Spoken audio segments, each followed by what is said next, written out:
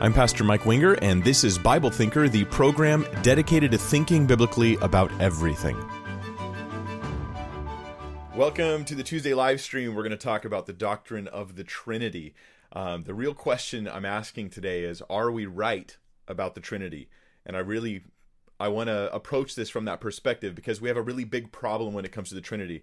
As Christians, we have a serious problem. And I mean that. I'm not using hyperbole here. We have a serious problem. And the problem is that every cult out there attacks the Trinity, and every other religious group tends to target this issue. I mean, just look, here's a list of groups that come against the doctrine of the Trinity, attack the doctrine of the Trinity, and they're better at attacking it than most Christians are at defending it. And then this is where we get into our problem. Like, this is where the issues arise.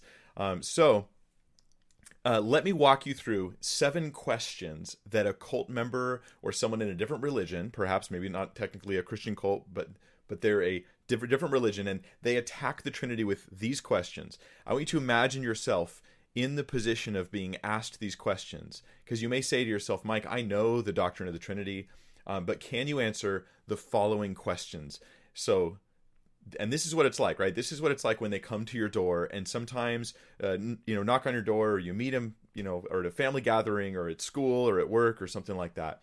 And they decide, as you're witnessing to them, that they're going to attack the Trinity, and you find that perhaps you weren't prepared for it. So I'm going to right now imitate for you the person attacking the Trinity, asking you these 7 questions to see how you can hold up under this. Then what I'll do is I'll explain the doctrine of the Trinity, and then I'll answer the same question, these same 7 questions, from a biblical perspective, trying to give good answers to tough questions about Christianity. So I hope you can hear me okay. If you're watching live, thanks for joining me tonight. This is going to be a little while for me to teach through this topic, but I will take your questions, Q&A, at the end of the stream, even if it's a bit of a longer stream today. So you can load your questions in there. My friend AJ is going to put those into basically a document for me. He'll send them to me, and I'll answer your questions at the end of the stream after I've gone through all the material. If it's your first time, I do recommend you consider, subscribing and clicking that little button there. Because it'll help out, hopefully, you, and help me reach more people with the truth of Christ. So here's the questions. Imagine that a cult member or a Muslim or someone who's just not a Christian, they're part of some other group, and they challenge you on the doctrine of the Trinity with these questions. Question number 1, they say to you, why isn't the word Trinity found in the Bible? Why isn't the word Trinity found in the Bible? And then you go, I didn't know that this wasn't found in the Bible. I didn't realize that was the problem, that was the situation. So you say to them, I didn't know. And they say, well, the reason is because it's not biblical. And I thought you were a Christian and you believed the Bible only. But apparently not. Apparently you believe extra biblical things that are not in the text of Scripture. I thought you believed the Bible. So question number 2, they say, Jesus, how could he be God if Jesus said the Father was the only true God? And we get this. Allow me to take you there because I find it really useful to bring you guys right to the text of Scripture. In John 17:3, Jesus, he said that the Father was the only true God. This is eternal life, that they know you, the only true God, and Jesus Christ whom you have sent. So if God the Father is the only true God, and that's who Jesus is talking to in John 17, then how can you say Jesus is God? He can't be God. Only the Father is God. Then question number 3, they quickly move away. Before you can even answer, they jump over to another passage of Scripture, John 14:28, and they say to you, say your name is Jeff, for instance, and they say, hey, Jeff, obviously Jesus isn't God because he said, my Father is greater than I, right? You've heard me say to you, I'm going away and I will come to you. If you loved me, you would have rejoiced because I'm going to the Father, for the Father is greater than I. So obviously he can't be God because God can't be greater than God. There's only one God. And so they jump then immediately to another issue and they say, who was Jesus praying to? I mean, can God pray to God when Jesus was praying? Who do you think Jesus was praying to? And now you're starting to really be bothered because this person seems to have Bible verses and they have logic to support their case. And number 5, they hit you with another question. They say, how can Jesus be God if he's God's son? You can't be someone's son and be the same person. I'm not my dad. So you can't be that person and have them be your father at the same time. So obviously God, the Father is God, Jesus is not. And then the 6th question, they say, in Colossians, it actually tells us that Jesus was created. It tells us Jesus was created. Colossians 1:15. It says, and now I'm imitating them. Okay, these are not my beliefs. This is role play. Okay, in Colossians 1:15, it says that Jesus is the image of the invisible God, the firstborn over all creation. The implication is that Jesus himself is created. He's a created being, and so he can't be God because he's the firstborn of creation. He was just the first thing made. Now, this may not bother you, but many of you out there, you're like, this is really bugging you. In fact, the truth is that, at least according to a recent poll by Ligonier Ministries, 78% of Americans say that Jesus is, quote, the first and greatest being created by God the Father. Okay, but now those who know the doctrine of the Trinity say that's not the Trinity, right? That's heresy, that Jesus was a created being. That's demoting Christ from the exalted omnipotence and glorious eternality of being God to being just another created being. There's an infinite amount of difference between the Jesus who is uncreated and the one who is created, that version. And then finally, they hit you with their last accusation, and they just say to you, well, why is it, if Jesus is God, why didn't Jesus just say, hey, I'm God? And they bring out a Bible and they say, show me a verse. Here's a Bible. I got one right here. They go, show me a verse in here that says where Jesus says, I'm God. You can't do it because you have an unbiblical pagan Roman doctrine that was invented by Constantine and was part of a Roman conspiracy to destroy the church and create pagan beliefs in the church, and then a bunch of conspiracy theories can all come out at that point, right? And so this is the problem, right? This is the big problem we've got, is that Christians, you've got to be able to answer these questions. Why? Because we are an evangelical religion. We bring our faith into the lives of other people. We tell them about Jesus. And these are questions about who Jesus is. This is why we're on red alert back there in the background, because this is a huge issue. This is I can't compromise. I'll die on the hill of the identity of Christ. I will literally die on this topic. I will give my life before abandoning the truth of who Jesus is. It's that big of a deal. We cannot agree to disagree. Now, we can disagree and be kind and gracious. We don't have to, become angry about the topic, but we will stand our ground on the topic of the Trinity. So I'm going to help you do that, hopefully, today. I'm going to first establish and explain what the doctrine of the Trinity actually is, and then I'm going to go through a bunch of scriptures to support it. Then I'm going to come back to those 7 questions I just asked you, and I'm going to answer them from a biblical perspective. All right, so I hope that this will be fruitful. Those questions are just drawn from conversations with skeptics, with people who don't hold to the doctrine of the Trinity, and I'm hoping that that both sides can hear this video, and we can just start with this premise, perhaps. We can start with this premise. Whatever the Bible says about Jesus, we'll take that as being who Jesus is. We'll let God tell us who God is, right? And so the question is, does the Bible support what about Jesus and his identity? And so if you are perhaps, I read those questions and that's you. You're the one who denies the Trinity. I just say, hey, just hear me out. Just listen to what I'm saying. I'm going to show you the verses. I'm going to walk you through it. And then I'm going to answer those questions at the end. And if you already believe the Trinity, you need to learn this stuff so that you can answer these questions for other people. So here we go. The first pillar of the doctrine of the Trinity is going to be the belief in monotheism. And this is Isaiah 43:10. I'll take you to a few verses for this. This is generally not a problem for people, right? When different groups are debating on the identity of Christ in particular, yeah, we talk about the Holy Spirit too, but specifically Jesus is where the debate usually lies. They don't typically have to argue about monotheism. So I'll just give a few verses that support monotheism. Isaiah 43:10, that is, it says here, you are my witnesses, declares the Lord, that's Yahweh speaking, and my servant whom I have chosen, that you may know and believe me and understand that I am he. Before me no God was formed, nor shall there be any after me. So God is unique. God is the only one of his kind. And there's none before him, and there will be no one like him afterwards. This is monotheism, mono meaning one, and theism meaning belief in God. So belief in one God. That's the foundational thing of the doctrine of the Trinity, is monotheism. I'll give you another scripture, also from Isaiah 44, verse 6. This is now Isaiah in the 40s of Isaiah, when Isaiah was in his 40s. I just entered my 40s, by the way, so Well, this is life. When Isaiah was in his 40s, in the chapters of the 40s, he was getting into a lot of this stuff about monotheism. So it's a great place to look for teaching on the topic. Isaiah 44, verse 6, it says, "Thus says the Lord, the King of Israel, and his Redeemer, the Lord of hosts. I am the first, and I am the last. Besides me, there is no God. Who is like me? Let him proclaim it. Let him declare and set it before me. Since I appointed an ancient people, let them declare what is to come and what will happen. Fear not, nor be afraid. Have I not told you from of old and declared it? And you are my witnesses." So he's speaking about his unique ability to prophesy. Remember this, that one of the ways God validates who he is prophecy. This is important in Scripture and in Christianity, but it's also important in the doctrine of the Trinity.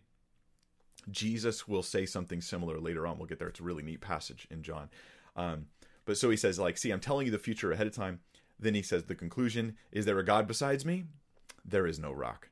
I know not any. Now, if God doesn't know about any other gods, it seems like we're pretty much on safe ground, biblically speaking, to say there are no other gods. Like, this is not really a debated topic for the most part. Obviously, everything's debated. If you poll enough people, you'll find someone to debate you on it. But no, this is foundational, simple stuff. Final passage on this one, Isaiah 45, verse 21. "Declare and present your case, let them take counsel together," speaking of false gods, "who told us long ago, who declared it of old," speaking of prophecy, "and there is no other God besides me, a righteous God and a Savior. There is none besides me.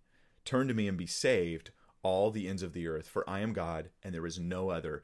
Now get this, like, this is in a polytheistic environment, right, where they think, oh, well, those people over there, they have their God that will help them. God declares to the world in Isaiah, this Jewish book, he declares to the world that all of their gods are false and that he will be the Savior for all the people. The ends of the earth should turn to him because he will be there for them. So this is beautiful. It's like evangelism in the book of Isaiah. God saying, hey, I made you. Come to me. You need me. All right.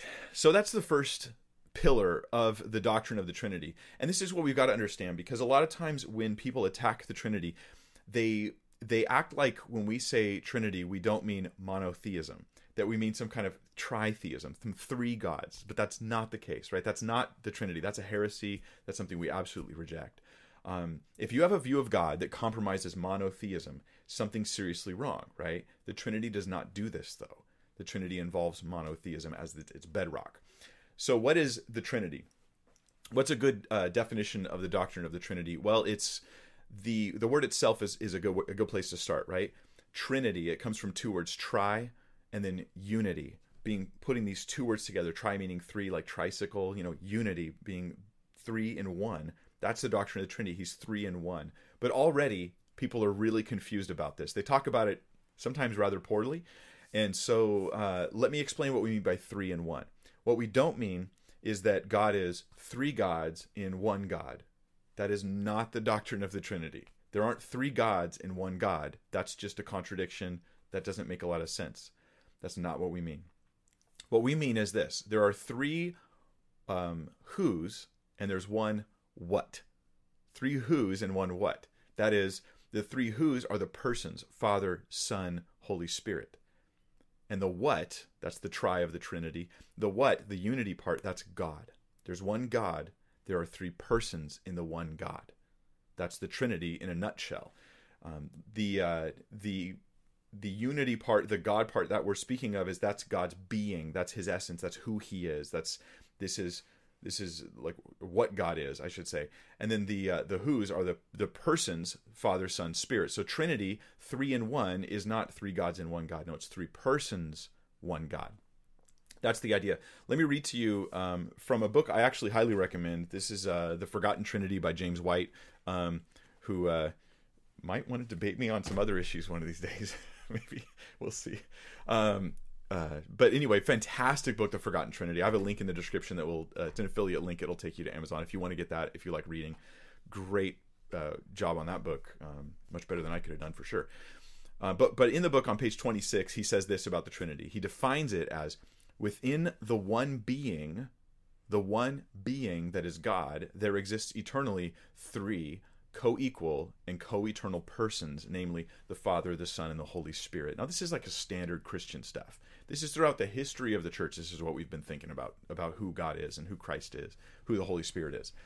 That's the doctrine of the Trinity in a nutshell. Now I'm going to give you scriptural support by going through each of the persons of the Trinity, Father, Son, Holy Spirit, and we'll look at some scriptures to support that each of them is God, but there's only one God, right? Each of them is identified as God, but not different gods, rather one God. So three persons, one God. So let's start with the Father being God. This is actually the easiest, right? Like even those who are in the comment, like right now in the live comments, which I'm not able to read while I'm teaching. I'll look at that stuff later. But right now, you guys probably are debating who Jesus is. If you're debating in there, you're probably not debating who the Father is. This is not debated. First Peter, I'll give you an example. First Peter 1:2.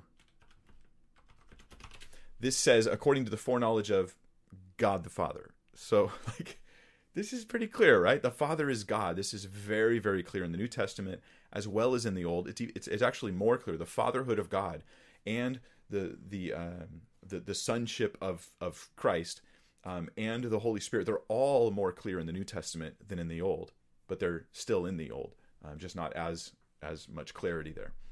So the fatherhood of God, this is like not really debated. I'm not going to spend a lot of time on it. I'm sort of wasting our time for the sake of this video in digging into the fact that God is the Father is God. So what I will do though is I will say this. Matthew 3:16 offers us some clarity, and that is that the Father is not the Son. And that's really important, right? Because we're saying the Father is God, but we're not saying the Father is the Son. This is really important. There's the two repeated facts. I'll go over them over and over again, right? The Son is God, but he's not the Father. The Spirit is God, but he's not the Son. The Father is God, but he's not the Spirit. That there's three persons in one being.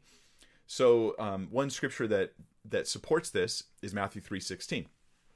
It says, "And when Jesus was baptized immediately, he went up from the water, and behold," here's what happens at his baptism, "the heavens were opened to him, and he saw the Spirit of God descending like a dove and coming to rest on him.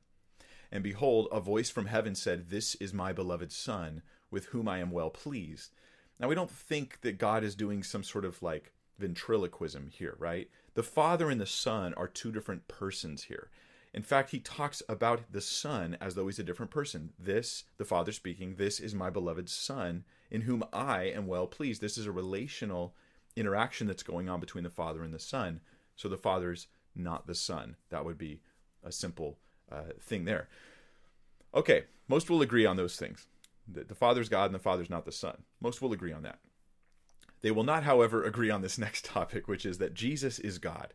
This, though, is so abundantly clear through the New Testament, especially, as well as the Old, although that'll be another video one of these days, that the Son is God. This is not, well, let me make the case. Let me bring the scriptures to you. Let's look at them in context. They're right on the screen for you. Colossians 2:8-9, it says, "See to it that no one takes you captive by philosophy and empty deceit, according to the human tradition, according to the elemental spirits of the world, and not according to Christ." I read verse 8 for this reason. It starts with a warning that somehow people would take you captive, not according to Christ, like they're leading you away from the truth of Christ. And then verse 9 tells you what the truth of Christ is. This is the thing you can't let people lead you away from, right? This is the thing about the truth of Christ. Verse 9, "For in him the whole fullness of deity dwells bodily." In Christ, the fullness of deity, that's the being of God, the fullness of deity, that's in Christ bodily. He's human and he's divine, but not divine in some Greek, pagan, Romanistic type meaning, but rather in the Jewish sense, where there's monotheism as the first grounding of the Trinity, right? That monotheistic God, that one God, dwells in Christ. In the whole fullness of the deity is in him, physically. That is so powerful. Now, this is where I want to say, let's clarify a common confusion. Sometimes people say that Jesus is, because we speak of his divinity and humanity, that Jesus is 100% human and 100% divine. So he's 100% human, 100% God. There's a problem with this reasoning, though. Then that makes Jesus 200%. so it's confusing. We don't have scripture that uses percentages to describe who Jesus is. That's not right. And it would also be wrong if you said he's 50% human, 50% divine. That would also be wrong. This is not biblical terminology. This is a bad idea, right? Rather, what we would say is what Christians have been saying for literally thousands of years, is that Jesus not is 100% God, 100% man. We would say he is truly God and truly man. That's the doctrinal statement of Christians throughout the centuries. He is truly God, truly man. It's genuine when we say he is God. He really is. He's not just like godly, right? He's God. Then in Titus 2:13, we have another, I love this. Titus 2:13, and you're going to love it too in a minute. We have another passage. It says that we're waiting for the blessed hope and the appearing of the glory of our great God and Savior, Jesus Christ. This is clearly, and I mean clearly and inarguably, identifying Jesus as the great God. Not even some like lesser God, not a secondary God for some who would try to pull that off. No, the great God. Jesus is the great God because he's our God and our Savior. Now, there's an actual rule in Greek that will help us out, because some people have said, oh, no, this is talking about two people in Titus 2:13. Our great God and our Savior, Jesus Christ. But there is... Okay, so I'm going to get a little Greeky on you here, okay, just a little bit, but I put a link in the description that will give you it's a 20-minute video just on the thing I'm about to teach you right now, okay? This is called the Granville-Sharps rule. What the Granville-Sharps rule is it's a rule about the grammar of Greek and the construction of Greek words. When you put together certain words in certain ways, they're always interpreted in a certain fashion. What I mean is this, like language has rules. I'll take English, for example. English has rules. I before E, except after C, and sometimes Y. That's what we say. Except the problem with this rule is we break it all the time, right? I before E isn't really much of a rule. It's more of like a general guideline. It's rare in language where you have rules that are just pure rules. They're 100% true 100% of the time. Every time you see this, it means this. Well, that's what the Granville-Sharps rule is. It's a rule of Greek grammar, this rule, that's true in every scenario and every time. And we have it here in Titus 2:13. And it has to do with the terms God and Savior, and then the name Jesus over here. So basically the way it works, I'll give it to you in the simplified version, is when you have our great God and Savior, the Greek rule that's applied in Titus 2:13 means these two words are referring to the same person, Jesus. That's the rule in a nutshell. Now, I'll read it to you a little bit more specific for those who are actually into Greek, which is probably like 1% of you. Here's the rule in a nutshell. It's when two substantives agree in gender, number, and case, and they're connected with kai, which is the Greek word and only the first has the definite article, the second does not have the definite article. They're referring to the same person.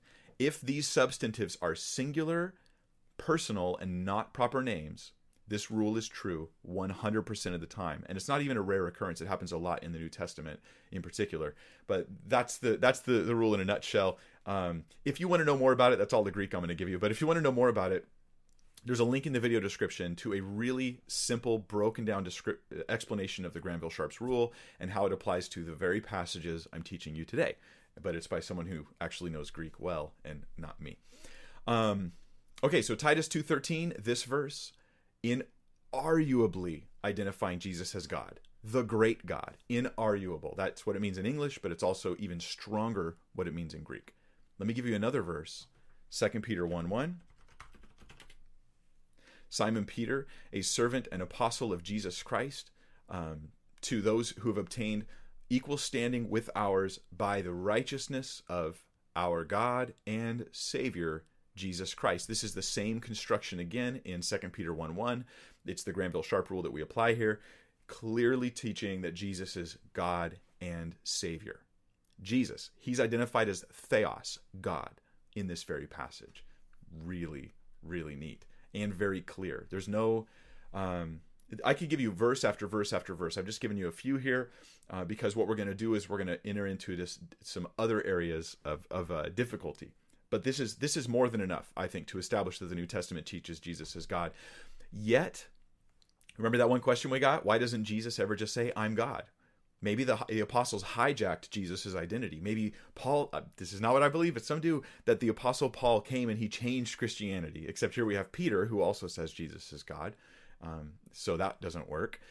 But let's go to the mouth of Jesus himself, and we'll look at a passage in John chapter 8, John 8:58. He's having a sort of banter back and forth with the Jewish people there that are around him, and he's talking to them about Abraham, and they're like, our father is Abraham and all this stuff. And Jesus is implying that he's greater than Abraham, which is to them kind of a big deal, and like they'll kill you for saying that sort of stuff. And in verse 58 of John 8, it says, Jesus said to them, truly, truly, I say to you, before Abraham was, I am. I am. Now, those of you who pay attention to just English, right, you're going to be like, wait a minute, the grammar is wrong there. Like, that's not the right tense. That's present tense. I am. It should say I was. Before Abraham was, I was. That would mean Jesus was pre-existent before Abraham. But no, when he says before Abraham was, I am, that means something even more. Not only was he pre-existent before Abraham, but he was eternal. He was just simply existent.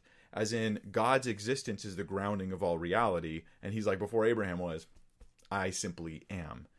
But it gets even better than that. Because Jesus, out of his own mouth, he is right here quoting God, Yahweh, in the Old Testament when he declares that he is the I am. This is a statement of deity. And it's understood clearly in the text, right?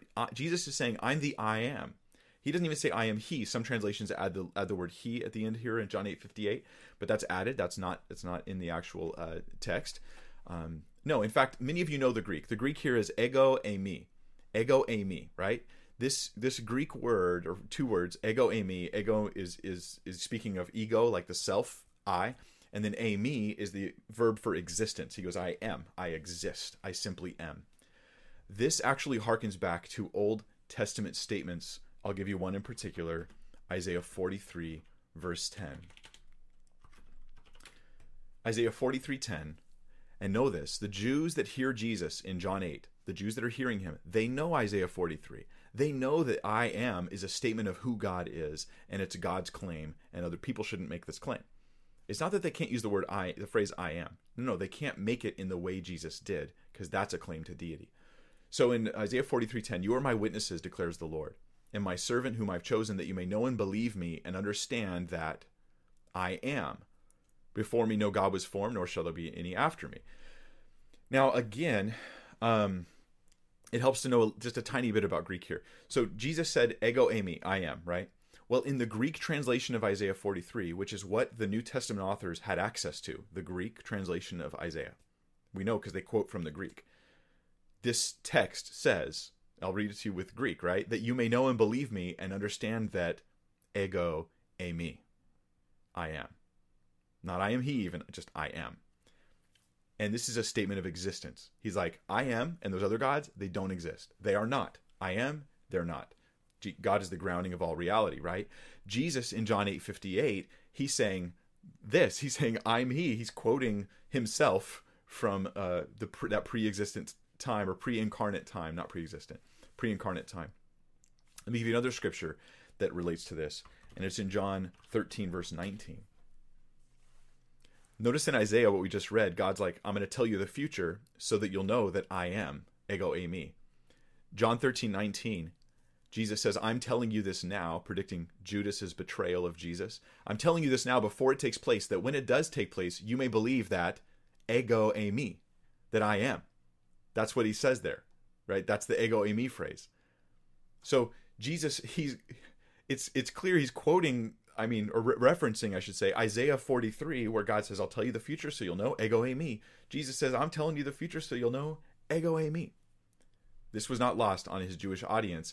And if anybody thinks it was, well, we'll come back to that in just a second. So John 8:24, that's the same passage in John 8 where Jesus is having the discussion, where he's revealing who he is.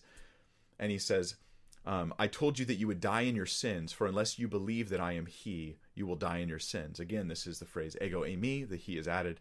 Ego eimi, I am. Unless you believe, you will die in your sins.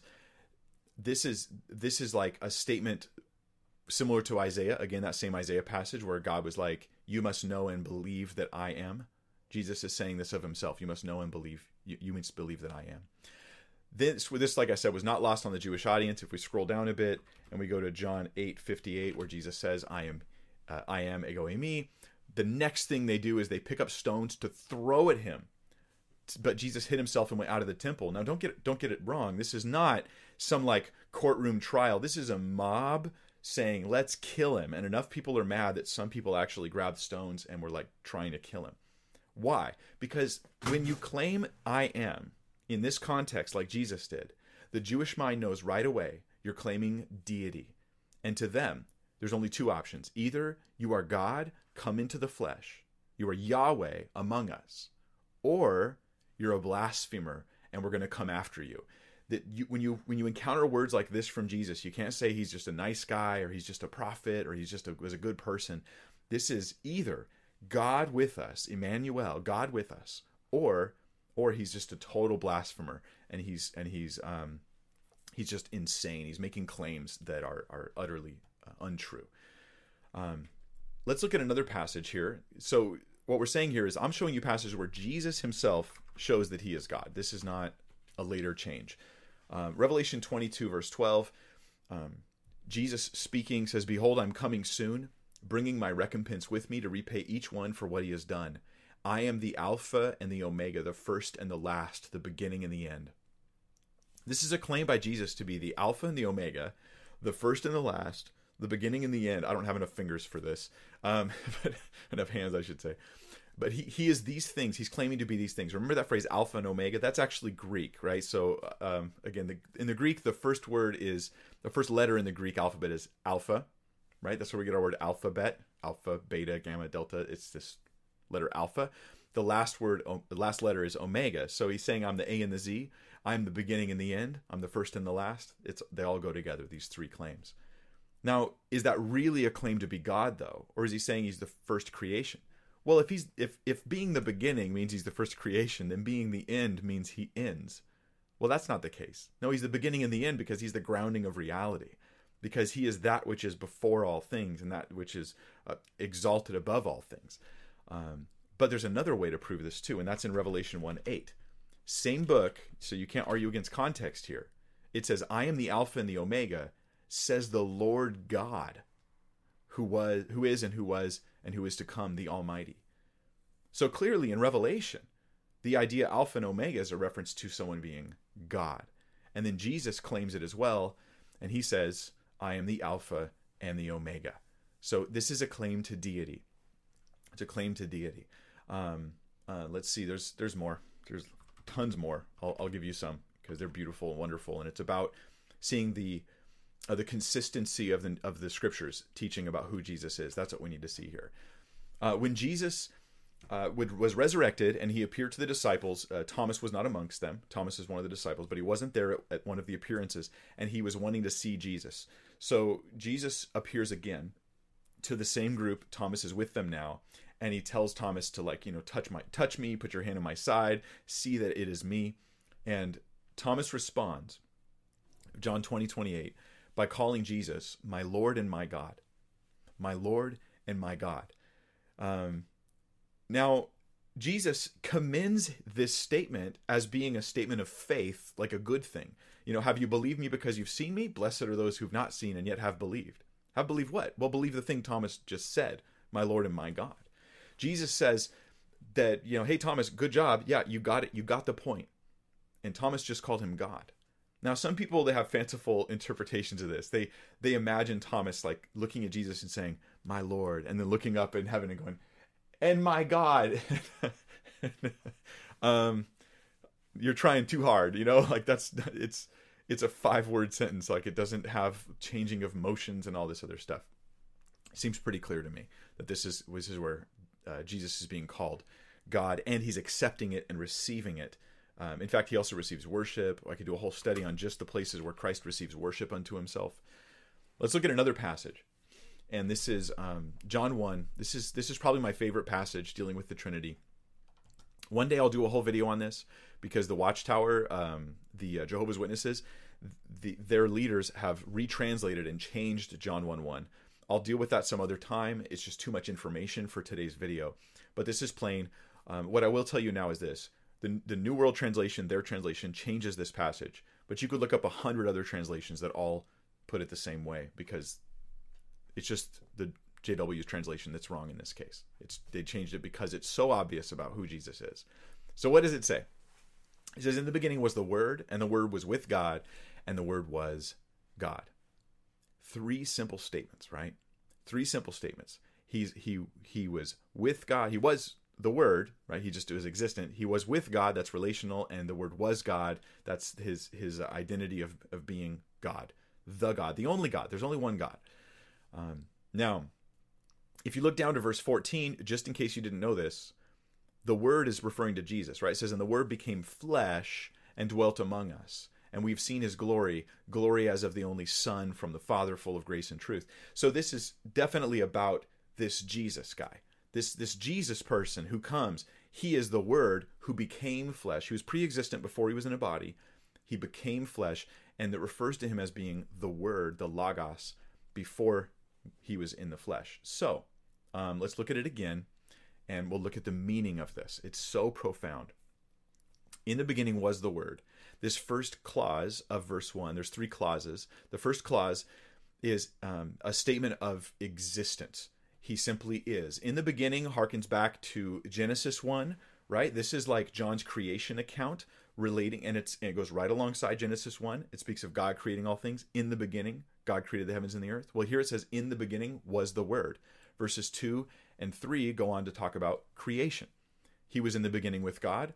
All things were made through him, and without him was not anything made that was made. So everything's made through him. So the Word existed before creation. All created things are made through him. Therefore, he is uncreated. That's the first clause of John 1, verse 1. The second clause is that the Word is with God. The Word's with God. This is, if we just take this simply, we don't need any special training for this, right? The Word's with God. So this is a relational thing. The Word is with God. Now, he's called a he. He's obviously a person. We get this. And this person, the Son, is in relationship with God. Here we would speak of the Father, or the Father and the Holy Spirit. And so ultimately, we have this beautiful love relationship happening within the Trinity. In fact, this is kind of a beautiful thing to think about this. Christian teaching is that God is love. It's a really unique Christian view. Now, a lot of people since then have liked the sound of that, and they've tried to add it to their beliefs, but it came from Christianity, that God is love. But think about this. Before the creation, before things were made, in the beginning, before anything was made, who was there for God to love? Like, who's God to love? Isn't he lonely? I've even heard people say God made everything because he was just lonely and he wanted people to hang out with, people to spend time with. But no, the text of Scripture tells us that God was never really alone, because within himself there are 3 persons, Father, Son, and Holy Spirit, so that God can be love even before any of us exist. So in the beginning was the Word, and the Word was with God, relationship. So there's the personage, multiple persons in this. And then the third clause of John 1 is, John 1:1 is, and the Word was God. And this is, again, I'll do like a thing on the Watchtower one of these days, but the statement is just this, like the Word was God. Now, how can the Word be with God and be God at the same time? Well, the Trinity, that's how, right? You've got the person of the Son, the person of the Father, the person of the Holy Spirit, and they're with each other, right? Yet there is one God. So the Word's with God and the Word is God. That's the doctrine of the Trinity. The Scripture forces us to believe the doctrine of the Trinity. It's not something we've come up with on our own. We've simply said, we've bowed our minds to the Bible, said, this is who you say you are, God. We believe it, we receive it. So the balance of who Christ is, it's forced upon us. Now, there's a lot more I could get into about passages on the deity of Jesus. I could do that all day long. Maybe I should do that. We should do like an 8-hour live stream on just every passage about the deity of Christ till I lose my voice and pass out. But what we'll do right now is we'll clarify a couple issues. Okay, so Jesus is the second person of the Trinity, and that's the doctrine, right? Father, Son, Spirit. But he's not the Father. And this is a very important distinction. He is not the Father. In fact, I think at this point in time, I'll bring up this diagram. Which way do I go? Here we go. See this diagram? This is like a typical Trinitarian diagram. This is something people found helpful. Don't think of it as an analogy for the Trinity. It's not really meant to be an analogy. It's meant to be a conceptual diagram that just helps you think this through and sort of summarize a theological belief with the connections. So we have the persons of the Trinity on the outside of the triangle: Father, Son, and Holy Spirit. We have the being of the Trinity. Remember, 3 persons, 1 being. We have the being of the Trinity that was represented in the middle circle where it says God. And then we have how they relate to one another. So we have the Son, he is God. The Word was with God. The Word was God. Right? The Son is God. The Father is God. We've already seen scripture on that, and I don't think anyone's going to argue with me. The Holy Spirit is God. I'll show you some scripture on that in a minute. Yet, the Son is not the Father. The Father is not the Holy Spirit. The Holy Spirit is not the Son. So then this is that, in a nutshell, there's the doctrine of the Trinity. I find these diagrams to be useful. I think it's helpful to see a visual that just helps us kind of connect that. Yeah, I think that's something important to clarify with the doctrine of the Trinity. This doctrine arises naturally from the text of Scripture. We're just trying to explain what we read, right? The Son, he doesn't do the same things the Father does. The Son comes in human form. The Son dies for our sins and rises to life again. There's different roles, but they're co-equally God. Different roles. Role relates to the personhood of the Son, the Father, and the Spirit. They have different roles. The Spirit indwells me, right? The Father, he sends the Son. The Son dies on the cross. These are different roles, but there is one being of God. So there aren't 2 Yahwehs and 3 Yahwehs and 5 Yahwehs or something like that. It's just the one God. So when I think about this, away from it just being a theological fact, it starts to blow my mind away. Jesus is God in the flesh.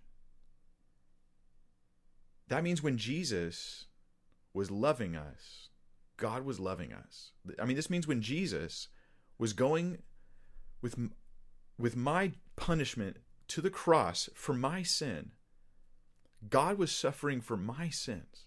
God, knowing me before I was even born, still coming and suffering to die for my sins. That when Jesus was speaking, God was declaring things to us. That Jesus, when we saw his character and his kindness and his attributes and the things he got mad about, we're seeing what God loves and hates. We're seeing God when we see Jesus. This just blows my mind, and this should excite you at this point. Realize theology is not talking about dead theories of irrelevant material. If that's how you view it, then you're wrong, you know? The theology is about the living God and learning who he is, and I think it's amazing. I'll mention real quick, before we move on to the Holy Spirit, John 17, verse 5. Keep this verse in mind. And now, Father, glorify me in your presence with the glory that I had with you before the world existed. What do I bring this verse up? Because some people believe in something called modalism. Modalism is the idea that the Father, God's like the Father in the Old Testament, and then in the New Testament, he sort of becomes the Son, and then later on, God comes as the Holy Spirit. But really, the Father is the Son is the Holy Spirit. They're all identical, and it's just God sort of wearing different hats, you know? Like, I come home and I'm a husband, I go to work and I'm a boss, and I go to the gym and I'm a gym member. I'm a member, you know? And so I'm wearing different hats, but I'm exactly the same person the whole time. That's actually not what the text says. And John 17:5 kind of rules it out, right? Because glorify me in your presence with the glory that I had with you. I had with you. There were 2 persons going on. Right before the incarnation, there were 2 persons, but the Father and the Son together with the same glory because they're both God. So I think that it ruins modalism. He doesn't say it's the glory I had as you, but with you. So that's a personhood statement. Okay, let's talk about the Holy Spirit. The Holy Spirit is God. I'll give you some scriptures for that, and then I'm going to answer the 7 questions that I posed in the beginning of the stream. So the Holy Spirit is God. Well, in the book of Acts, we read about Ananias and Sapphira. They were early church members. of the church in the book of Acts, and they were the first kind of hypocrites in the church, and God makes an example out of them. But they lied. Here's what they did. They lied about money. They donated money, pretended they gave more than they did, and so God calls them out for it. And in Acts chapter 5, verse 3, but Peter said, Ananias, why has Satan filled your heart to lie to the Holy Spirit? Who did they lie to? The Holy Spirit. And to keep back for yourself part of the proceeds of the land. While it remained unsold, did it not remain your own? Meaning they could have done what they wanted with it. And after it was sold, was it not at your disposal? Why is it that you have contrived this deed in your heart? You have not lied to man, but to God. So verse 3 says they lied to the Holy Spirit. Verse 4 says they lied to God. Now you might say, oh, well, it's just saying that behind their lie, it was ultimately a lie to God. But that's how he starts. They lied to Peter. But he's like, no, what you've really done is you've lied to the Holy Spirit, which is to lie to God. So the Holy Spirit is God. This is the nature of who the Holy Spirit is. The real debate on the Spirit is he personal? That's where the real debate is. I'll give you a few scriptures on that. Does he have his own personhood, so to speak? In Acts 13:2, it says, while they were worshiping the Lord and fasting, the Holy Spirit said, catch these terms, the Holy Spirit said, set apart for me, Barnabas and Saul, for the work to which I have called them. So this is a statement where the Holy Spirit is actually speaking in the like he's a person. I mean, if you weren't worried about upsetting anybody, you just read it and be like, well, yeah, he's a person. The Holy Spirit speaks, says, do this for me because I said I want you to do it, and I've called them to this thing. The Holy Spirit is a person in this passage. Another passage for you is Acts 10:19. And while Peter was pondering the vision, the Spirit said to him, behold, 3 men are looking for you. Rise and go down and accompany them without hesitation, for I have sent them. Right? The Holy Spirit speaks as though he's God and as though he has a personhood. There's like a sense of personhood in the Spirit. There's actually a lot more scripture that I could share. For the sake of time, because I don't want my streams to be too crazy long, I'll just give you a few things. And then one day I do plan on, I should just announce it. You know what? I always kill myself by announcing these things because then life gets crazy and I can't do it as quick as I want. But my plan, my hope, I'm not promising, but my hope is to do a series on the Trinity this year where I unpack a bunch of issues really in detail about the Trinity. One of the issues will be the personhood of the Holy Spirit, and I'll encounter and go against like Jehovah's Witness teaching that he's an active force, and I'll deal with all that. For right now, I'll just give you a quick summary of a few things. When you look up texts related to the Holy Spirit in the New Testament, you notice a few things. The Holy Spirit guides people. The Holy Spirit testifies. He speaks. He discloses. He glorifies Christ. These are not actions that electricity does, right? These aren't actions that like the force can do, right?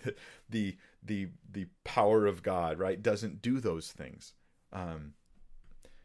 Also, there's more. The Holy Spirit can be blasphemed. According to Matthew 3:29, the Holy Spirit can be blasphemed. Oops, I put down the wrong scripture reference. It might be Mark 3:29. I wonder. Or 13:29. No, there it is. But whoever blasphemes against the Holy Spirit has never has forgiveness. They're guilty of an eternal sin. Notice this, though. This is where Jesus is like, you blasphemed. In the context, he goes, you blasphemed against me, the Son of Man, I'll forgive you. You blaspheme against the Holy Spirit, you're not going to have forgiveness. This is equating the Holy Spirit to be a person in as much of a sense as Jesus is a person. Okay, so we have the Holy Spirit in his personhood. Another verse I'll give you, Ephesians 4:30. It says, and do not grieve the Holy Spirit of God. Do not grieve the Holy Spirit of God, by whom you were sealed for the day of redemption. Let all bitterness, anger, wrath, anyway, it goes on to list all these things you don't want to do. But the result of the things, if you do them, is that they grieve or bring sorrow to the Holy Spirit. Now, you can't bring sorrow to non-persons, right? I can call my computer names. It doesn't feel bad. I can make fun of electricity all day long and it will never be bothered by me doing this, right? An active force doesn't have bad feelings about things. You can grieve the Holy Spirit. That's because the Holy Spirit has personhood. He's the third person of the Trinity. In Hebrews 10:29, we read that the Spirit can be insulted. They can insult the Spirit of grace. Like, I can't insult. I can't have the result of insulting or a sense of insultment. Is that a word? Insultment? Yes, it's a word. I'm declaring it a word. And if I'm wrong, then nobody tell me. And if you have insulted the Holy Spirit. So that's obviously, these are all senses of personhood. So one being, God, Almighty, eternal, right? Omniscient, omnipresent, all these beautiful things. Three persons, Father, Son, Holy Spirit. This arises from the scriptures. Let me give you one more scripture related to their relationship, and it is in Matthew 28:19. This is so neat. Look at the way it's written. What is Jesus assuming in this text? Matthew 28:19, he says, "Go therefore and make disciples of all the nations, baptizing them in the name of the Father and of the Son and of the Holy Spirit." Now this word, name, hold on. There it is. There you go. This word name is in the singular, to say that Jesus is asking us to baptize people in one name, and the singular name we're to baptize people in is the name of the Father and of the Son and of the Holy Spirit, because while they are three, they are one. While there are three persons, there is one being that is God. The tri-unity, the Trinity, it comes from the scriptures. Some people see the Trinity as a problem. I see the Trinity as the solution to all of the scriptures that teach us who God is. See, I just believe the whole Bible. I believe that when it says that Jesus is God, then Jesus is God. The Holy Spirit's God, then the Holy Spirit's God. The Father's God, well, then the Father's God. Yet it says there's only one God. Well, I believe that too. That's the doctrine of the Trinity. And so let me now... watch out for this too. This is why when you bring up these scriptures, and I'll bet it has happened, if I have some, people who are opposed to my views in the comments, I'll bet it's happened. As soon as you bring up a scripture supporting the deity of Christ, they just jump to a different verse. They don't deal thoughtfully and carefully with the verse you've brought up. They always run away to another verse, because I'm going to use a verse that says Jesus is the Son of God. That's great, but I believe he's the Son of God, right? I just believe that he's also God, because there's a difference between person and being. And so note in your mind when you're dealing with people who disagree with you on this topic, when they jump away from the verse you're showing them, and just say, can we come to that verse later? Can we first just talk about the one I just brought you in Colossians, the verse I just shared with you in John 1? Can we just stick to that for a moment and then come to your other verse after we've discussed it? Because they'll never come to the conclusions of what the scripture teaches when they're running away from passages. All right, 7 questions. Here they are. I'm going to answer these 7 questions now that we've unpacked the doctrine of the Trinity, and I want you to try to preempt me in your own head. Think, how would I answer these questions now that we've had this sort of lesson on the Trinity? And then I'm going to go to your questions. So you can put them in the comments section. AJ will send them to me, and I'll answer them now after I'm done with these 7 questions. So here we go. Lightning round. 7 questions. Why isn't the word Trinity found in the Bible? First question. Why isn't it found in the Bible? Well, the statement I would make to someone who asks this, and it won't work, but here's what I would say. I say the word Trinity is not found in the Bible, but the concept Trinity, the concept of the Trinity, is taught in the scriptures very much, and therefore the word comes from the concept. We learn the concept, and we find a word that helps describe the concept to summarize it. Now, that's not going to satisfy them, but then I would like to ask them a question, and I say, do you believe God is omniscient? Now, since I'm talking about people who believe the Bible here, that's the premise of this whole stream. Do you believe God is omniscient? And they're going to say, yes, God's omniscient, which means he knows everything. God knows all things. So they say, yes, God's omniscient. And I ask, where is the word omniscient in the Bible? And they say, oh, I didn't realize it wasn't in there. Well, I said, do you believe God is omnipresent? And they go, yes, where I go up to heaven, you're there. To bed in the depths of the deep, you're there. God's omnipresent, I believe that. Yes, but the word omnipresent isn't in the Bible. Why do you believe things that aren't in the Bible? To which now they will be the one telling you, well, the teaching of omnipresence and omniscience, it's in the Bible. We just have a word to describe the teaching. And I tell them, bingo. Same with the Trinity. So why isn't the word Trinity found in the Bible? Because it's a theological term used to summarize the concept the Bible teaches. Question number 2. Jesus said the Father was the only true God. That's in John 17:3. We can go to the passage. John 17:3. Look at those again. That God is the only true God. Now, this is really, okay, we don't believe in tritheism. We don't think that the Father is one God, Jesus is a different God, the Spirit is a different God. No, we believe yes, the Father is the only true God, and so is Jesus, and so is the Holy Spirit. That's the doctrine of the Trinity. There's only one God. There's only one God. So recall John 1:1, right? We're in the same book, John 17:3, where Jesus says that that the Father is the only true God. Yet John 1:1 tells us that the Word was God.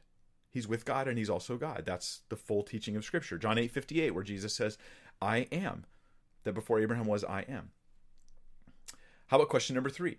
You might say, well, obviously, Jesus isn't God because he said, my Father is greater than I. Well, that's in John 14:28.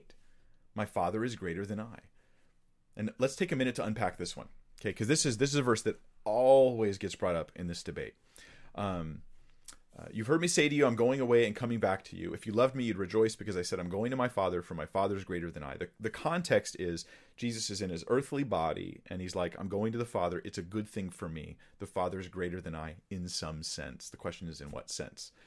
First off, I'll say it's person-specific. What he doesn't say is, God is greater than me. No, he says the Father is greater than I. So it's about the persons of the Trinity, not the being of the Trinity. Persons and being, two different concepts. Second, I'll say this. Jesus, also in John 17:5, sound familiar? We were just in John 17. He says, and now, Father, glorify me in your presence with the glory that I had with you before the world existed. What was Jesus looking forward to? Why was he going to the Father? Why was this a good thing? Because Jesus had laid aside his glory when he became a human, right? When he took on flesh. He's still God, right? The Word came and dwelt among us, right? He has the fullness of the Godhead, or fullness of the deity bodily, so he's still God. But he's bodily. He's in the body, and he is humbled, and he is lowly. So he's looking forward to the glorification that comes when he returns to the Father. So this is a temporary situation where the Father's greater than me in this sense is, I think, a temporary thing. Another scripture that supports this, and that I would say you could take someone to, is Philippians 2. Speaking of Jesus, it says that, who though he was in the form of God, could it be more clear, did not count equality with God a thing to be grasped. So he was equal with God, but he didn't hold on to that, right? Not with the Father. Verse 7, it says, but emptied himself by taking the form of a servant, being born in the likeness of men. So Jesus comes and he humbles himself and he empties himself of glory, of something is happening to him. He's being demoted. Right? His being is still there. He's still the fullness of the deity in the bodily form, but he's demoted, right? He comes as a servant. He comes as a human.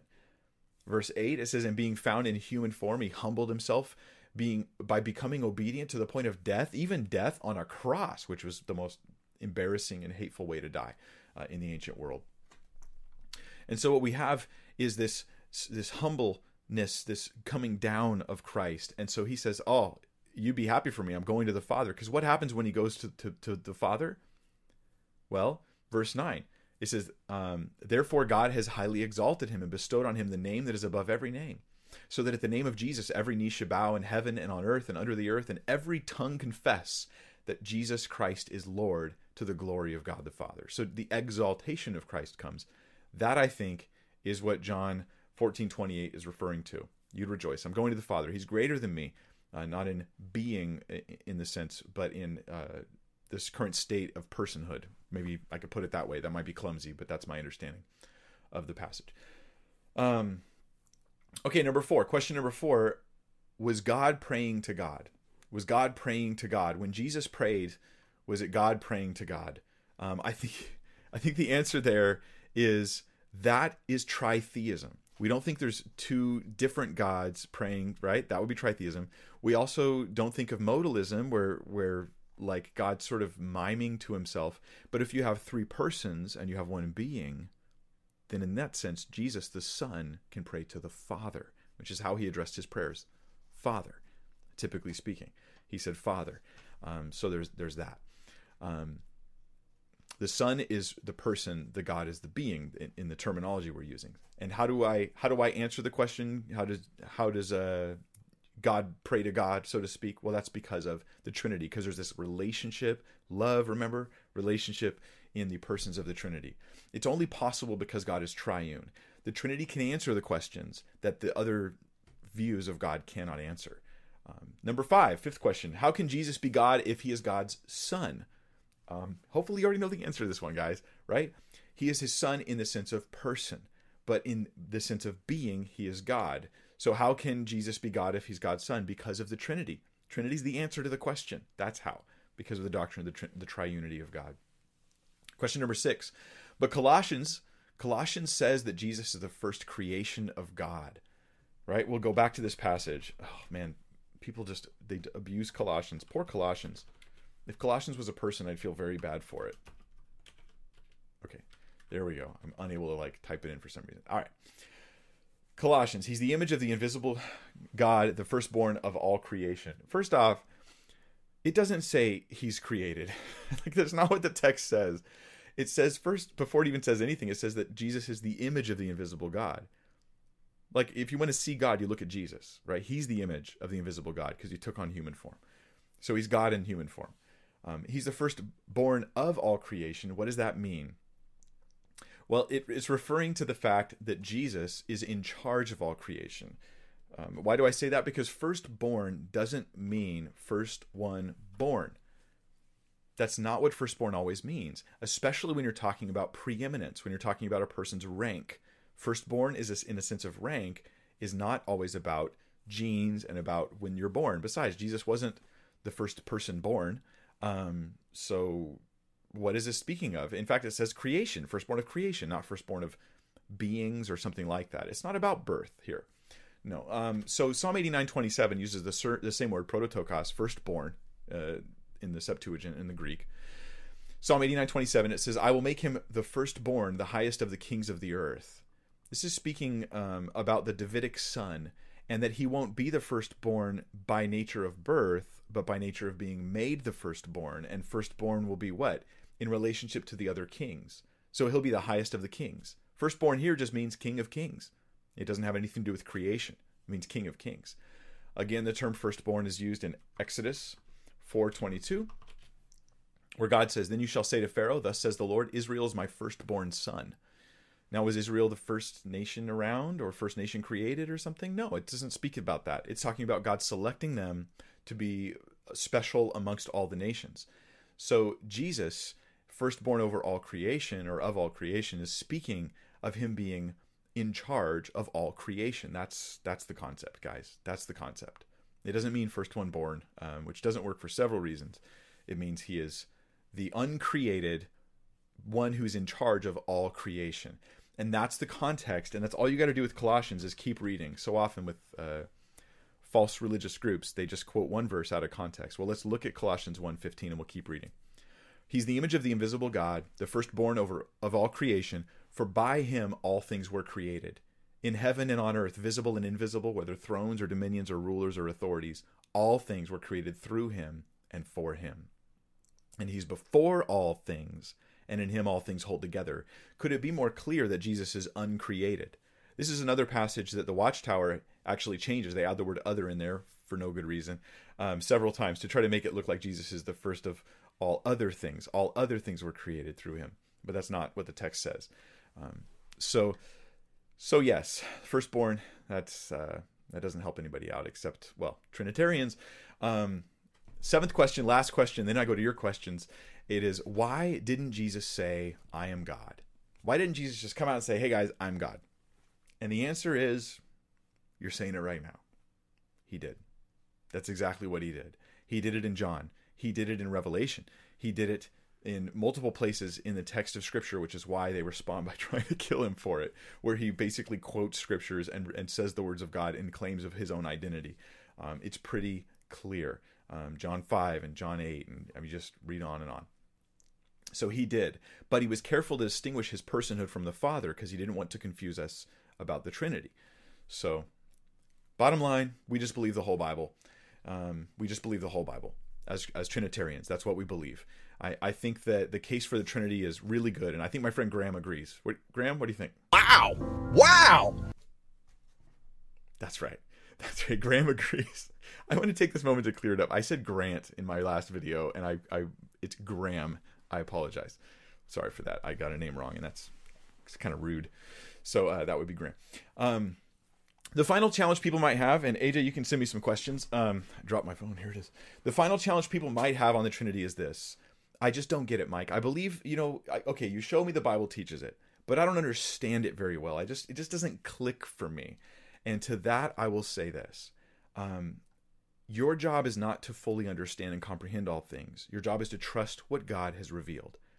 My challenge to you is, if the scripture says, if God says, this is what I'm like, and you say, yeah, I hear you saying that, God, but I just don't follow, then that is a dangerous arrogance on your part.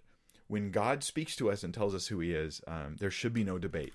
Now, if you have a debate about whether or not you should even trust the Bible, well, you can go, look at my Evidence for the Bible series or something like that. That's not what I'm doing in this video. This video is about, from a biblical perspective, can we support the doctrine of the Trinity? And it's very clearly taught. Trusting God means saying, Lord, when you tell me this is who you are, I believe you because I have faith, because I believe you. I trust you. So let's go to some Q&A.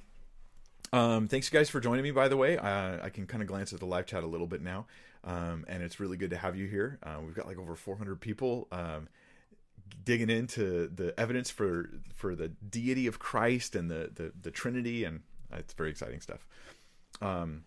Okay, so from Sarah B. I'll put it this way. I forget. Sarah Zimmerman. That's right. That's her last name now. I remember. She says, hi, Pastor Mike. Is it biblical to pray to all three persons of the Trinity? Some people say we're only supposed to pray to the Father, but oftentimes I pray to Jesus and the Holy Spirit. Off the top of my head, I want to say I think there's a passage where we have Jesus being appealed to directly. And I just can't, I'm so sorry. I can't remember where it is right off the top of my head. And a quick word search on the word Jesus would not probably help me. So, I will say this though, there's one God. You can't, if you were to pray Father, Son, or Holy Spirit, you can't not pray to God, right? That there's one God. But the scripture does teach about how we pray to the Father, and that we pray in the name of the Son or through the Son. He says, you will ask the Father in my name, Jesus said. So we pray through the Son. That's kind of the differences in the persons there. And then we pray in the Spirit. So I have the Spirit, the Holy Spirit in me. I'm praying in the Son, through the Son, and praying to the Father, because Jesus gives me access to God through his sacrifice. He cleanses me so that the Holy Spirit might fill me, and that I might then come to the Father with my prayers. So that's like the term economic Trinity, or how we see the different persons of the Trinity doing different things in the scriptures.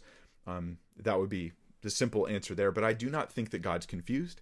If you were to say Jesus or Holy Spirit, I don't think that's a problem.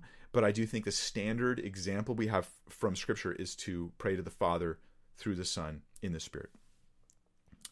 Question 2 from Pine Creek. Hey, Doug. Good to hear from you. In John 5:30, Jesus says, I can do nothing on my own authority. However, don't most Christians say that Jesus could forgive sins, showing that he has the authority as God? The statement, I can do nothing on my own authority, well, let's go look at it. Oops, what was that? Oh, that was the second monitor. A bunch of people are going back to pause. What did he show us? That was the live stream. So that's John 5:30. I can do nothing on my own. As I hear, I judge, and my judgment is just, because I seek not my own will, but the will of him who sent me. This is not the on my own authority passage. There is another passage where he doesn't do stuff on his own authority, but that's not this one. And I don't know it off the top of my head. But at any rate, this is just saying that Jesus is not doing anything alone. The Father is doing these things with him. But he also says not on his own authority. There we're speaking of how Christ comes humbly in service, and he only does the things the Father shows him to do, that sort of thing. So this is this isn't the idea of the submission of the Son to the Father in his coming to the earth in that humble time, which I spoke about from John 17 and Philippians 2. And then your question related to that is this. Don't most Christians say that Jesus could forgive sin, showing that he has the authority as God? Well, when I recount the passage of Jesus forgiving sins, it went down like this. They say to Jesus, or Jesus says, the paralytic comes down through the roof, and they say to Jesus, or Jesus says to him, your sins are forgiven. Be of good cheer. He sees their faith, tells the guy he's forgiven. And they say, Jesus, no one can forgive sins except God. And then Jesus responds and says, to show you that the Son of Man has authority on earth to forgive sins, stand up and walk. And he tells the guy to stand up and walk, proving that Jesus has what? Authority to forgive sins. That doesn't directly prove that Jesus is God. That proves he has authority to forgive sins. So it's proving that he has the authority to do the things that he's saying he's doing. So in other words, I would not use that passage as a strong evidence for the deity of Christ, but of the authority of Christ. I would go to other passages for the deity of Christ. There's the long answer to your question there. So Good 147 Morning says, how do I handle thinking about the Trinity separately or collectively? I have a hard time knowing if I should address Jesus when I ask for forgiveness or if I should address the Trinity. Well, because there's only one being, you're really speaking, to God, So like I said, I think if you were looking for a standard example in Scripture, we pray to the Father in the name of the Son, and we pray in the Spirit. That's the standard, example we have from our Scripture in the New Testament in particular. Jesus says, pray like this: Our Father who art in heaven, hallowed be thy name. That's the basic idea. So if you're looking for some direction, I think that's a good way to go, and you can't go wrong with that. As far as trying to think about the Trinity, just know there's only one God, and there are three persons. I think beyond that, you may or may not fully comprehend and understand it all, but I wouldn't worry too much about that because you're just trusting what God has revealed. Okay, John Marcos has a question. Would it be partialism by Jesus doesn't know the day of apocalypse? I have a feeling, John, that English might be your second language, so let me read it again. Would it be partialism by Jesus doesn't know the day of apocalypse, or do you think he knew once he ascended? Or you typed it in and spell check, like, changed. That happens to me constantly. Change what you're writing. Okay, so when Jesus was talking about the day and the hour of his coming, he says, no one knows, not even the Son, only the Father knows. So the implication, right, Jesus doesn't know the time of his coming. There were things Jesus didn't know while he was on the earth, at least in some sense, right? At least in his human sense. And maybe he was restricting himself to that human awareness and only accessing divine knowledge when the Father approved of it. Maybe that was the scenario. That's what I tend to think. The question, though, that you're asking is, now after he ascended, does he then know the time, the day, and the hour of his coming? I'm inclined to think that he does, but I don't know of clear scripture on that. The best I can give you is this: when the topic came up, and Jesus before his resurrection, he says he doesn't know the day or the hour, but then the issue of when he's coming comes up again in Acts 1:6, and now they act like Jesus knows. They ask him. So when they come together, Jesus in his glorified body, they asked him, Lord, will you at this time restore the kingdom to Israel?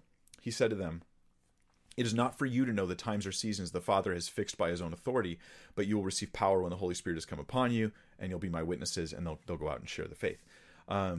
What's interesting is he doesn't, again, say, I don't know. He just says it's not for you to know. That's not a really robust case that Jesus knows now, but it's something, and it's what I got for you. So now I'm sure there's more that can be said on that. That's what I got off the top of my head. Another question from Doug, Pine Creek, says, if hypothetically the Trinity was a false doctrine, how could Yahweh have communicated that in the Old Testament? Wouldn't he say Isaiah 44:6, Isaiah 46:9, Hosea 13:4, Numbers 23:19? Okay, so the implication of your question right now, Doug, is that the Old Testament does tell us not to believe the Trinity, and that these are examples of God doing that. That's the implication. That I'm understanding your implication right. I'm trying to here, but thus says the Lord, the King of Israel and his Redeemer, the Lord of hosts, I am the first and I am the last. There is besides me, there is no God. That would definitely refute the tritheism view, that there's more than one God, but Trinity is entirely monotheistic. So this is not, that doesn't affect the Trinity. Let's look at the next one. Isaiah 46 verse 9. Remember the former things of old, for I am God and there is no other. I am God and there is none like me. I would say that God right there, that's Father, Son, and Holy Spirit. The three persons, there's one God, there's no one like him. So that doesn't, again, that would refute tritheism, but it would not refute, or polytheism, but it wouldn't refute the Trinity. Hosea 13:4. But I am the Lord your God from the land of Egypt. You know no God but me, and besides me there is no Savior. Besides me there is no Savior. where was the I'm going to show you another script. Oh, hold on. I'll go to your other one, then I'll come back to that. But no, keep that in mind. Besides me, there is no Savior. 23:19. God is not a man that he should lie, or a son of man that he should change his mind. He has said, and will he not do? Or he has spoken, and will he not fulfill it? Okay. It's the not a man part. Okay, I get what this verse is about. God is not a man that he should lie. Well, he wasn't a man. The word became flesh. This happened a long time after that. And so God is not a man. But also, he is not in his nature, in his being, he is not like people in that he would lie, that he would go back on his word, that sort of thing. So I don't think that those relate to the doctrine of the Trinity in any way that I can see. But there's another scripture. Remember, you said, "I'm the only Savior." Just another, since you brought it up. One of the verses we went over earlier called Jesus our God and Savior, specifically, and it was Titus 2:13. And was it also, yeah, 2 Peter 1:1. So let's go to the 2 Peter 1 because, okay, it says, by the righteousness of our God and Savior, Jesus Christ. There's only one, God's the only Savior. Well, Jesus is God and Savior. That's who he is. But then when you go down to I think it's verse 11, then the same terminology is used for the Lord and Savior, Jesus Christ. Same verbiage too. So clearly the God and Savior, Jesus Christ, is the same as the Lord and Savior, Jesus Christ. If he's Lord in verse 11, then he's God in the first verse as well. So just a little bonus one for you. From Mainly Carey, I have a question. It says, how do we explain the Trinity to Mormons? They believe Jesus is Satan's brother. I think you explain it in the way I did, hopefully in the early part of the video, where you tell them, hey, God is, we believe in monotheism. There's only one God, but also we believe there are three persons, and that's what Scripture teaches. Mormons believe in lots. Actually, they have more gods than any other religion because there's no number to the gods, no limit to the number of gods in Mormonism. And they don't often like to talk about it. But if I was Mormon, I'd be bold about what I believe. I'd just be like, yeah, we believe in countless numbers of gods. We just only have allegiance to certain ones. So they believe God is like a 10-foot tall or 14-foot tall old man, and the Father, and then Jesus, he has a body.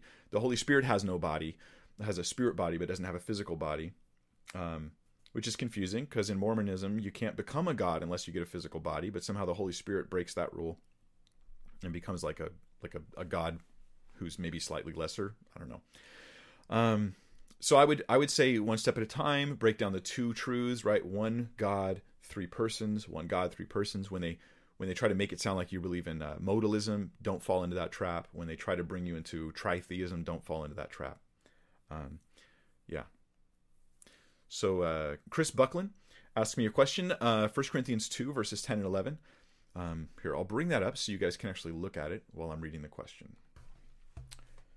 1 Corinthians 2, 10 and 11. We'll just read it first. These things God has revealed to us through the Spirit, for the Spirit searches everything, even the depths of God. For who knows a person's thoughts except the spirit of that person which is in him? So also no one comprehends the thoughts of God except the Spirit of God. Okay, so that's the just a second. Sometimes my app resets where I'm at. Okay. Technical difficulties. Okay, here's the question from Chris about Paul. Paul compares the Spirit of God to our spirits within us. But in God's case, we say that God and the Spirit are two different persons. In our case, however, we wouldn't say that our spirit is a different person from us. It is simply us. Why the distinction? Well, this is why I say we believe in something called tota scriptura, or all of the Scripture, right? If the only verse I had teaching me who the Holy Spirit was 1 Corinthians 2:10, it wouldn't be enough to tell me enough things about God, right? About the Spirit in particular. But there's a lot of things I have about the Holy Spirit. So I would answer, in a sense, I could say, Chris, 1 Corinthians 2:10 and 11 is consistent with the Holy Spirit being a person. It doesn't teach against that. It's consistent. He knows things. And so, there's knowledge is like oftentimes a personhood quality. And yet with all the other scriptures that teach about the Holy Spirit, we have a strong case for his personhood. Other than that, I would say I will do a whole video on the personhood of the Holy Spirit to answer these and other questions in the future. It's just that it's too big of a can of worms. Dustin Busa, hey Dustin, says, Mike, have you heard of Stephen Bankars? Yeah, I know Stephen. Will you ever do anything with him? Some of your Trinity lingo reminds me of what he says as well. Oh, cool. I've heard of Stephen. We've actually dialogued a little bit back and forth. He has the YouTube channel Reasons for Jesus, and I'll plug him real quick. I do recommend you go check out his channel. Stephen's content, obviously we don't all agree with everybody on everything, and no one's perfectly perfect in all their theology. I'm sure I'm not. I'm sure I'm going to learn and grow, especially when I see the Lord and go, oops, on things. But my goal is to try not to do that, but I want to be humble about it and recognize, where I fail. But Stephen Bankars, he's a former New Age guy that was all into, actually was well known and would write on the New Age and mysticism and all kinds of weird stuff.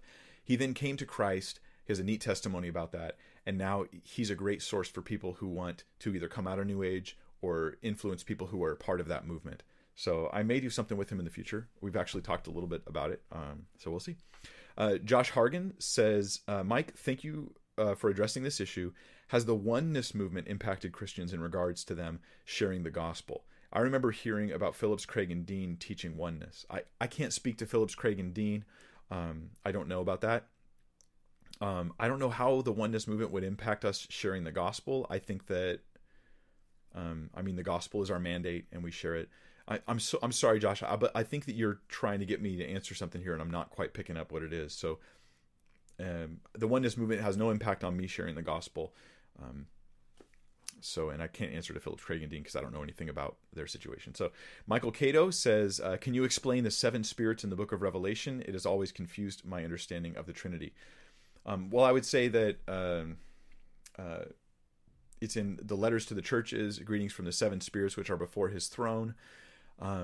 Some people just take this as being a 7-fold spirit. One thing that may help is the number 7 is a number of completion. It's a fullness number. Also, I think it's the Lamb has 7 eyes, and so the 7 spirits are seen as God's awareness of what is going on in all places. He's writing to 7 churches. He is in every one of those churches, and so 7 spirits might not be that there's got a 7 holy spirits. It may be just simply a reference to his omnipresence and his omniscience. That may be the case. Obviously, a careful verse-by-verse treatment would be better, but there's a couple thoughts off the top. Will Brown says, does Pastor Mike have any examples that he thinks is best to describe the unity and diversity of the Trinity that wouldn't lead to modalist examples? Will, I don't have anything I think that is ironclad for analogies. I think there's nothing like God in all creation. Creation teaches us about God. We learn about God from creation, but there's nothing to make an analogy of God. So my recommendation is avoid analogies, but I will, in my hopes, not promises, but my hopes, I'll do a whole video going through a bunch of analogies for the Trinity and analyzing each of them biblically.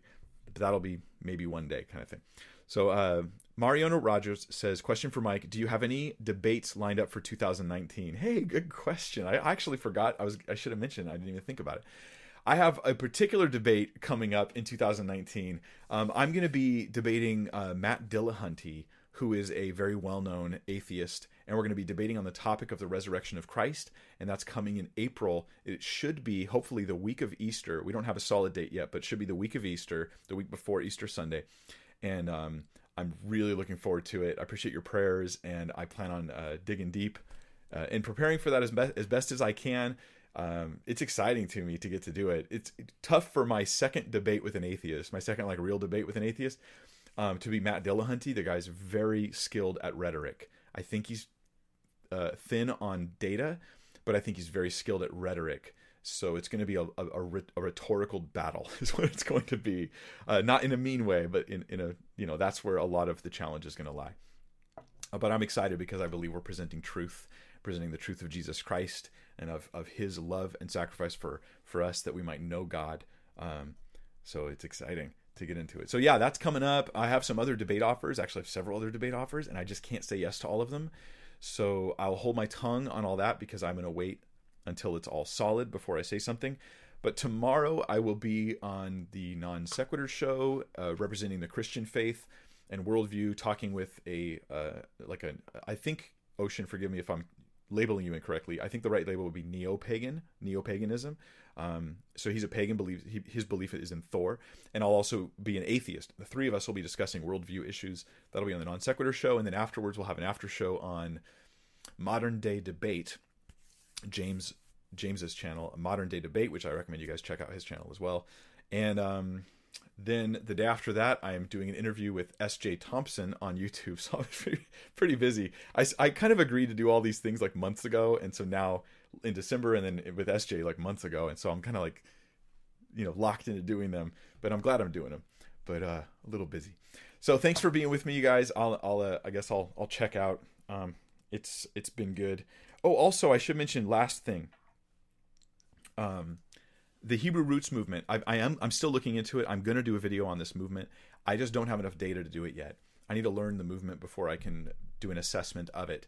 If you have information, or perhaps you're a leader in the Hebrew Roots movement, I would like to talk to you. So please send me a message. If you go onto my YouTube channel and click on the About tab, you can get an email that you can send me an email and just tell me that you're a leader. You can help me get in contact with leaders of this Hebrew Roots movement so I can understand the movement better, so I don't misrepresent it when I address it thoughtfully in a future video that will come at a time I refuse to promise, because I always lie and break my promises unintentionally because life gets busy. So thank you guys so much. Lord bless you. Don't forget the intensity and power of what we just discussed. The identity of Christ, who God is. When we see Jesus, we see God. He is Emmanuel. He is God with us. So powerful, so beautiful. Thank you very much, and have a great evening.